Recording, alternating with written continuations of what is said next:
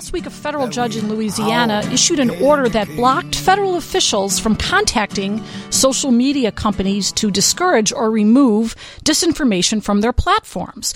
What was the administration doing? Was this a violation of the First Amendment? Will this order be upheld? With us to discuss the issue is Professor Burt Neuborne, one of the nation's foremost civil liberties attorneys, teachers, and scholars. He's a founding legal director of the Brennan Center for Justice at NYU School of Law. He has served as the national legal director of the ACLU and special counsel to the National Organization for Women Legal Defense. And he's also the author of a book which we're going to discuss a little bit, Madison's Music on Reading the First Amendment. Professor Neuborne, thank you so much for joining me.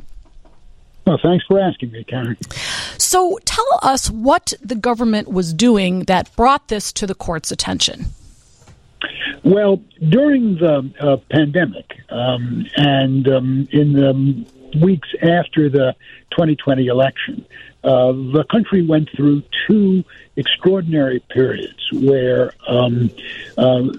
there was really close to an existential crisis. During the pandemic, we were worried about how many of us were going to die from this virus and the fear of it. And of course, after the 2020 election, the question is whether the election was going to be upheld and whether we would actually have a democratic transfer of power, or whether we'd worry about actual putsches and armed conflicts. And during this period, massive amounts of information were being conveyed on the social media platforms, Twitter, Facebook, and some of it was flat out disinformation that was being spread by people who didn't wish us well. Russia has a tremendously effective disinformation system that they kick in and try to use to destabilize countries that they don't like.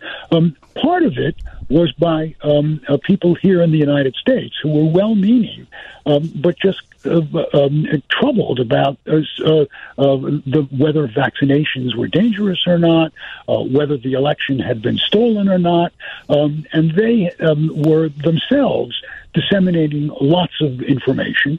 And then the third group were people here in the United States who were just trying to stir the pot, trying to cause problems, trying to destabilize the society.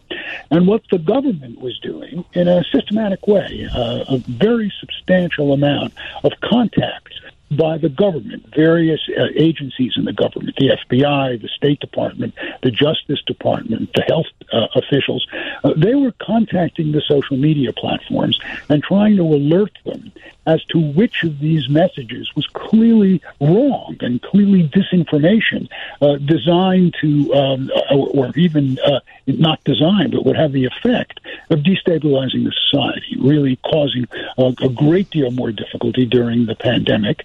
Because if people wouldn't get vaccinated, it just meant more people would die and the pandemic would last longer. And secondly, the 2020 elections, if people lost faith in those elections, then democracy itself was at stake. So this was a really high crisis situation in which the government kicked itself into gear and contacted the social media platforms to try to persuade them to take stuff off if they thought it was really clearly wrong and clearly dangerous. Now, let me.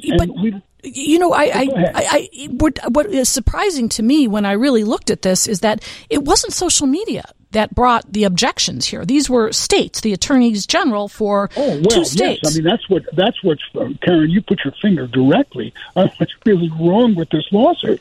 The social media platforms aren't claiming that they were coerced. The social media platforms were grateful, actually, for the information. They don't want to disseminate false stuff.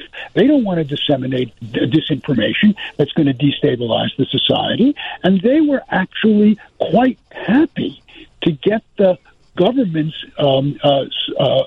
ability to say to them, look, we've looked into this, and this thing that you're putting up on your platform, it's wrong, and here's why it's wrong. So they were actually quite pleased to do it. So, and they took down a fair amount of stuff that was very dangerous. And there was nothing coercive, and there was nothing mandatory. Nothing overtly coercive. I mean, the real issue here is I don't think there was anything coercive. If you look at the thousands and thousands of messages between the government and the social media platforms, you just don't see coercion. What you see is earnest efforts by the government to persuade that something was dangerous and should be taken down. Now, you've got two Republican attorneys general, one in Louisiana and one in Missouri, and they see a whole different picture. If you ask them whether I've just given you a true picture of what happened, they would say no. They would say, no. This was not a benevolent government attempting to help the social media platforms do a good job. This was a government sneaking up on the social media platforms and mugging them and frightening them and terrorizing them and making them take things down in a disguised form of censorship. Now, I don't see anything in the record that justifies that. But if you live your life thinking that the government is the worst thing in the world, if you've persuaded yourself, if you live in a fever swamp and you've persuaded yourself that government is the enemy and that government is sneaking around doing horrible things to everybody all the time, that there's a deep state that has to be overthrown, if you buy into that world, then this looks to you like a terrible thing. It's like the government misusing its power to make the social media platforms toe the line and say only what the government wants. So the vision of the world that these two attorney generals try to feed to this federal judge is a vision of the world that if it existed, we'd be living in Stalinist Russia. That's the way they describe the American government, this thuggish government that goes around punishing people that disagree with it. But one thing I wanted you to explain, and this is very basic First Amendment. So, and a lot of people are saying right now, well, why would social media sift through anything? They're supposed to be a billboard. They're supposed to be neutral. They're not supposed to take things off. So if there's disinformation or misinformation or people saying stupid things, that's their right because it's a First Amendment right, or is it? Well, the social media is not the same thing as the telephone.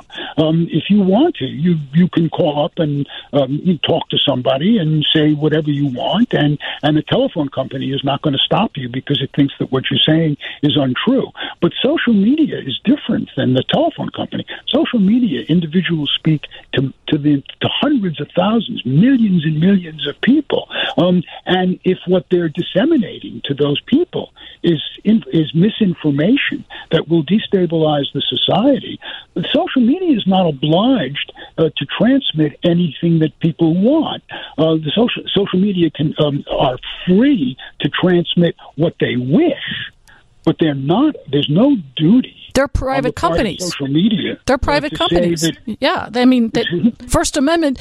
And I say this over and over again because it really is something very basic to lawyers, but First Amendment applies only to government. The government shall not abridge, but if That's you... Right. I mean, exactly right, Karen. I mean, the Chicago newspapers, for example, they're not obliged to print stuff just because people are saying it. They print what they think is important. The press has always made judgments about what it prints. It's not just a blackboard that people come and write on. These are people making decisions about what should be said. And the social media platforms are publishers in that way, too. They're publishers, but they're just not passive blackboards on which you write. Now, social media platforms have special protection in the law.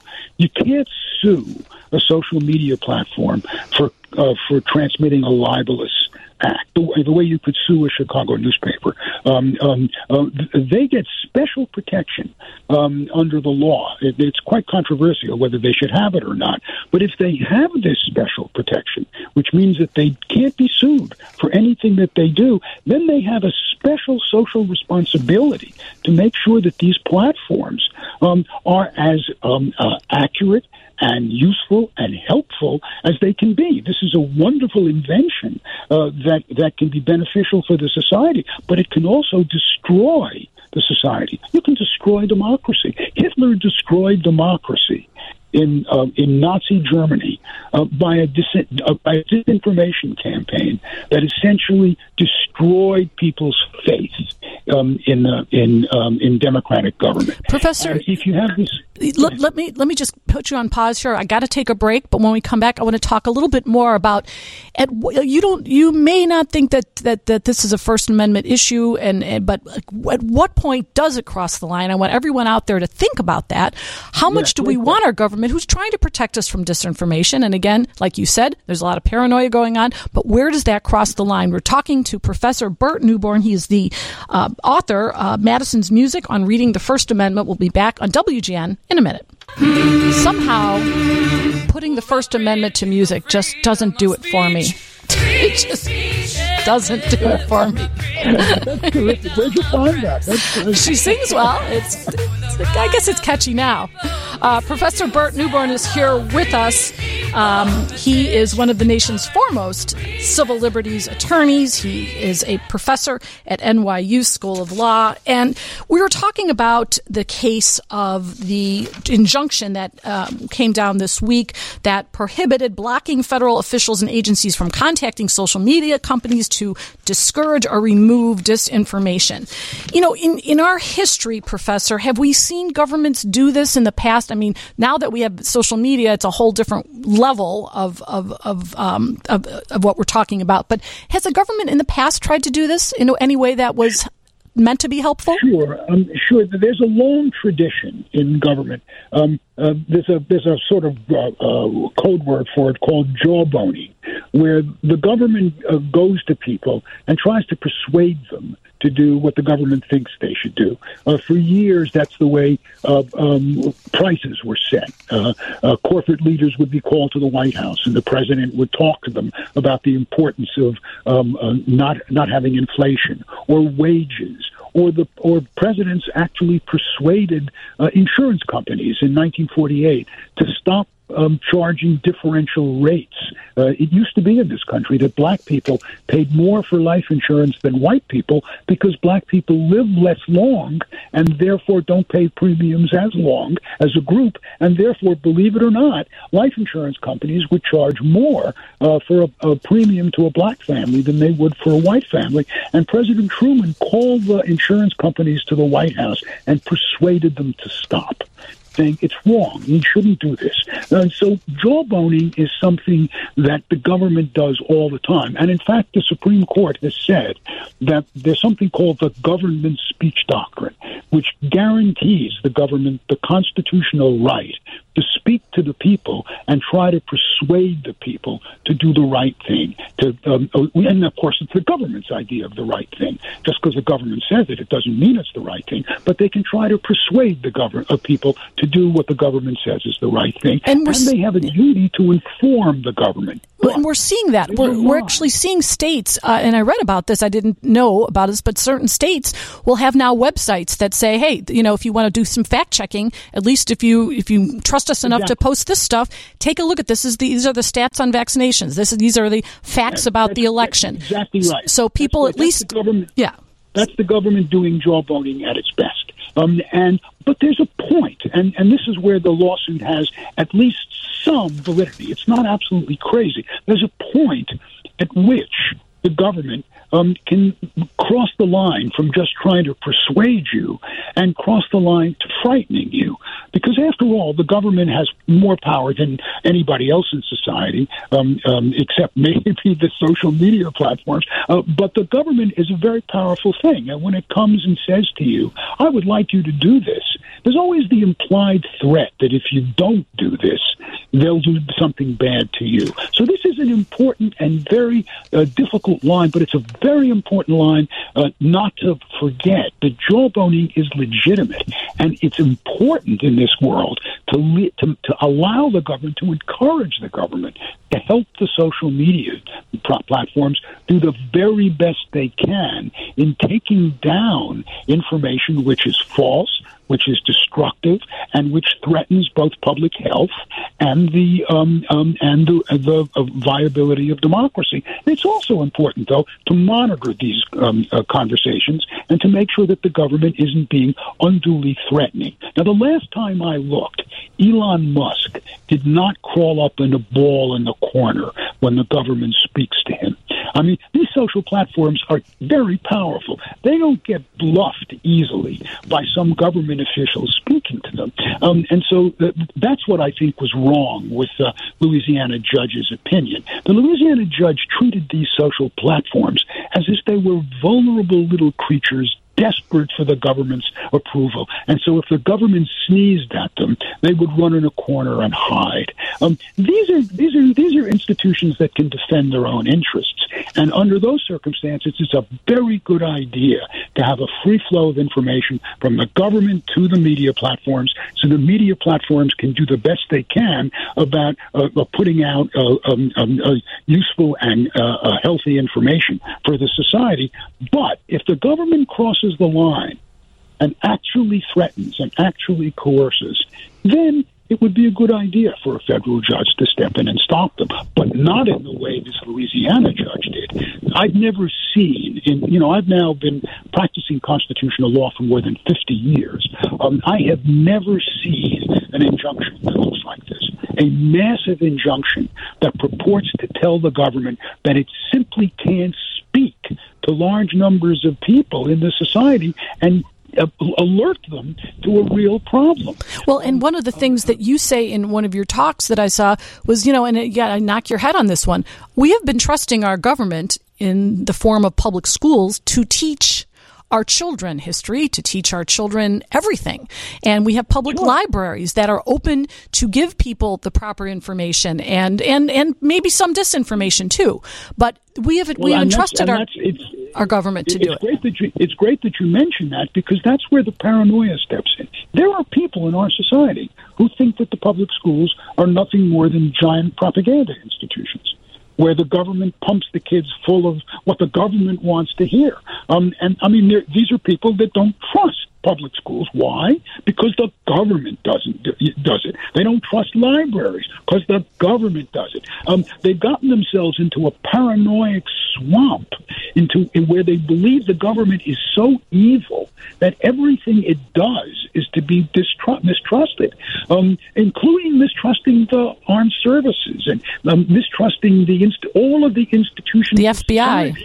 DOJ. Now, if you want to live in a world like that, there's nothing that anybody can do that you don't think you're being oppressed by. I mean, you get up in the morning, you breathe air, and you think the government is oppressing me in the air. If you're going to really go around the bend and lose reality and think that that we live in Nazi Germany or Stalinist Russia, and forget how remarkably free this country is and how important it is for us to defend it. If you're going to say that the country is in such bad shape that we should just overthrow everything and start again, then there's no way for me to have a conversation with you. I can't persuade you that what you're doing by shutting the government down and preventing it from speaking to the media platforms is desperately wrong, because you're denying the media platforms access to information that they need in order to do their job correctly. And remember, we did elect our government last I checked, and maybe you didn't vote for our current president, but at least there was a consensus that will tell you. Yeah, at least there was a consensus here. Yeah, these guys will tell you that we didn't elect them. Oh, that's true. I forgot about that part. They'll tell you that the real government are these people embedded in the deep state who do what they want, and there's never any control of them. I mean, it's a story that's out of control. It's a story that you wouldn't believe it if you read it in a lurid fiction magazine, and they organize their lives around it.